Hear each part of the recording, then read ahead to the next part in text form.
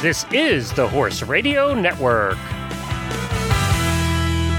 This is episode 733 of Horse Tip Daily. A different horse tip, a different equine topic, a different equestrian expert every day.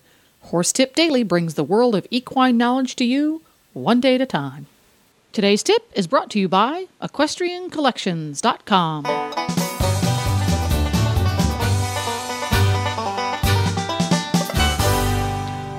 Greetings, horse people, and thanks for tuning in to Horse Tip Daily.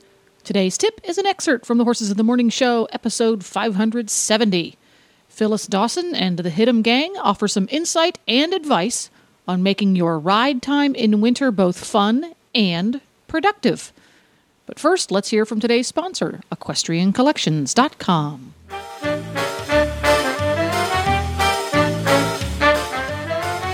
Hi, Glenn here, founder of the Horse Radio Network, and I am with Debbie from the Equestrian Collections with the Equestrian Collections Product of the Week.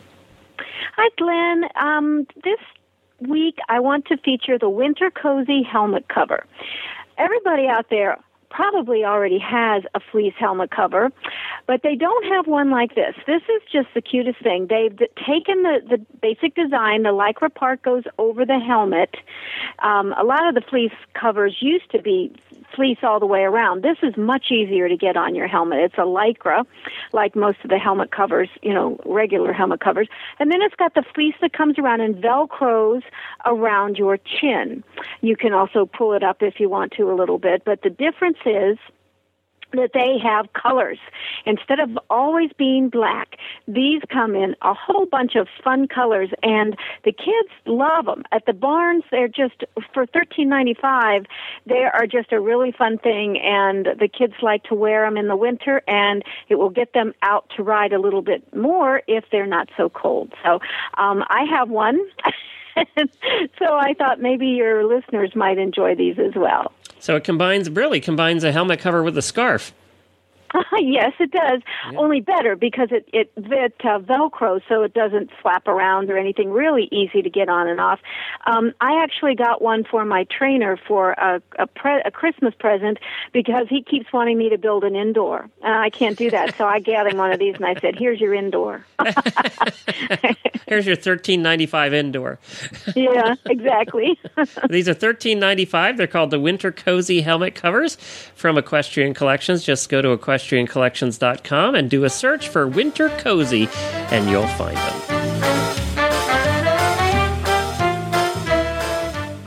In the winter, one thing that's a little bit exciting about it is I think that's the time when you really truly make the improvements in a horse's work and in their dressage work and in their basics. Where we are in Virginia, I mean, it does vary. Winters vary. The ground does freeze. It does, so if you're going to school all winter really seriously, you do have to have an indoor arena or access to one, which we're lucky enough to have. But because of that, I've never gone south. My operation's too big. I've got too many horses here, and my clients aren't the type that would necessarily go to Florida with me or go to Aiken with me, so I really couldn't afford to be gone for that length of time. But you can get a horse very fit in the indoor, and when you're during competition season and you have to have your gallops and your jump schools and get ready to compete and all that, it's hard to really improve the basics. But over the winter, when you're not competing for a while, it's when you have a chance to really up the level, especially of their flat work. So that can be sort of an exciting time. And you'd be amazed how fit you can get a horse, in the indoor. For 25 years, I always had him fit enough to go and do well at Rolex without going south. By the 1st of March, you usually can get out and get a gallop here and there where the footing's good. And you become a master at sort of finding the places where, the sun hits this hill in this direction. So if you go out there at exactly 11 o'clock, the footing's better on it. But one of the things we do is have our jumping mini clinics in the winter. I know I'm kind of jumping around subject-wise here, but we have a lot of fun doing that. I have very informal clinics here at the barn every Sunday through the winter, and my boarders my other lesson clients do it, but also, it's open to all, so I get new students coming in. And we just say, sign up by Thursday.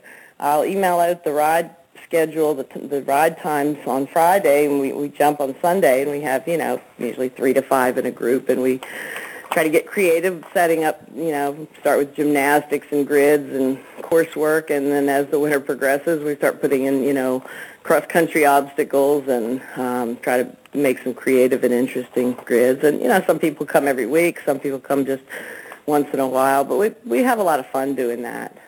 That sounds like a great idea, and that was going to actually, my question before that was, how do you keep the horses entertained throughout an entire winter, staying in the indoor and changing it up like that sure sounds like a good idea. But do you have any other suggestions and how to improve on your dressage, take lessons, get mirrors? What do you do? Well, it's certainly nice to have mirrors. Lessons are really important if you want to progress and you want to move up, the chance to get lessons, whether you have them really often, our working students are here and have lessons almost every day, or whether you go just once a month. But I think having lessons is important for really finding the way forward to improve. But it is true, you can't just flat work dressage a horse day after day without them getting really sick of it and without the riders getting sick of it. I love to hack out, and as long as the ground's not too icy and frozen, you usually can get hack out even if it's just going up and down the road. So you do a fair bit of flat work, but it's nice to just get out. Doing the jumping is definitely a lot of fun, and you can set up a lot of different interesting things. We simulate cross-country obstacles indoors with the show jumps, and you can make fake coffins and corners and turning obstacles, and that gives everybody a little bit of a lift because they can, you can at least pretend you're going cross-country. When it really, really gets cold and it's just miserable, and even though we have an indoor, when it's 10 degrees out and it's just too cold to really enjoy riding. We try to sometimes do something a little bit different. Just once in a while, it'll be 1 or 2 days over the winter when we say, all right, instead of riding today, let's free school the horses, and we'll set up a jumping chute and, just bring all the horses out one after the other and free school them through the chute. Occasionally, we've even done things like set up barrel racing in the indoor ring. Let's play around with that. Why not? Just for something different. Yeah. One time it got so bad we set up a volleyball net, but that didn't involve the horses. Oh. But now that would be fun. Volleyball on horses. Now, you obviously have to leave the indoor at some point, and you said riding and hacking out in the snow is fantastic. Now, we have discussed this on the show before, and nobody seems to agree on the best way to handle the snowballs packing in the feet. What is Phyllis Dawson's idea? What is your way?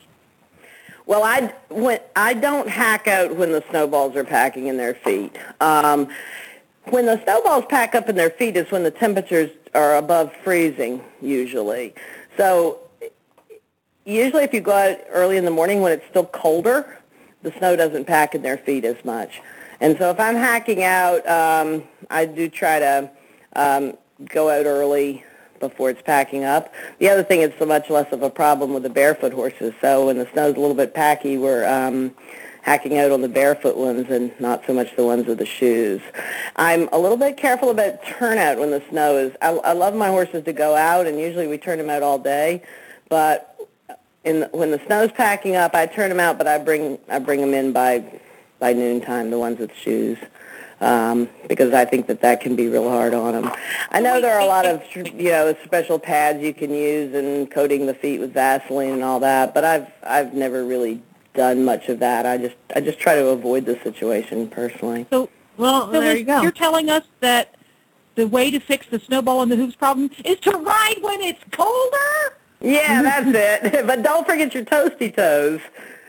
I love it. I remember being a working student for some eventers in Southern Pines, and apparently it was like the coldest winter ever in Southern Pines ever. And I would have killed for some toasty toes. Holy cow, that was the worst ever. And I had to bike to work, too. And even biking, my toes would be cold. And you'd think you'd be warm because you're working out, but not so much. Well, listen, Phyllis, what are some of the, give us some, like, one or two must-dos in the winter months besides Toasty Toes, and then we won't keep you much longer. I know you got stuff to go do. Well, must-dos is, go for a hack through the woods when the snow is just fallen and it's on every twig and leaf, and look for the animal tracks. The deeper the snow is, actually the deeper the snow is, the less you have problems with them packing up in the feet, I think. They pack in the feet worse when there's just a couple of inches of snow. When you get a foot of snow, it's not such a problem. Mind you, I'm not hoping for a foot of snow.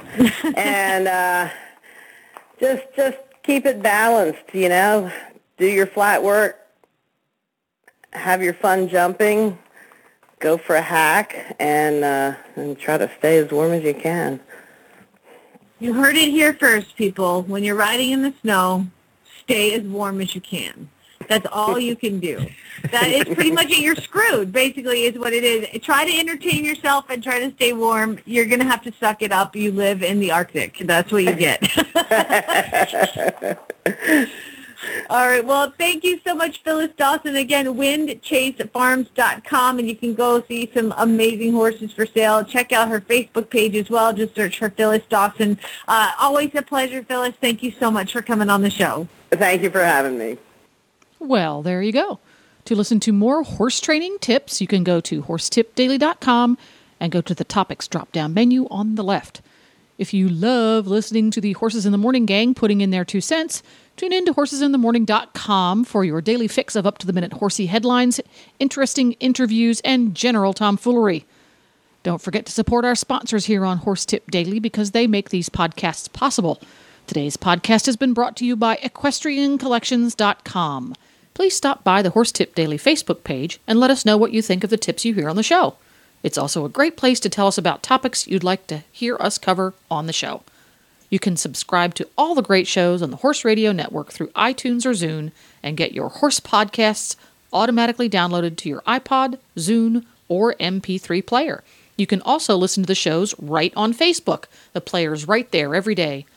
I'll be back again tomorrow with another new expert and a different horse tip. Until then, go ride your horse! The Horse Radio Network and the Horse Radio Network hosts are not responsible for statements of guests or their opinions. Use your own judgment when listening to the tips provided by the experts on Horse Tip Daily.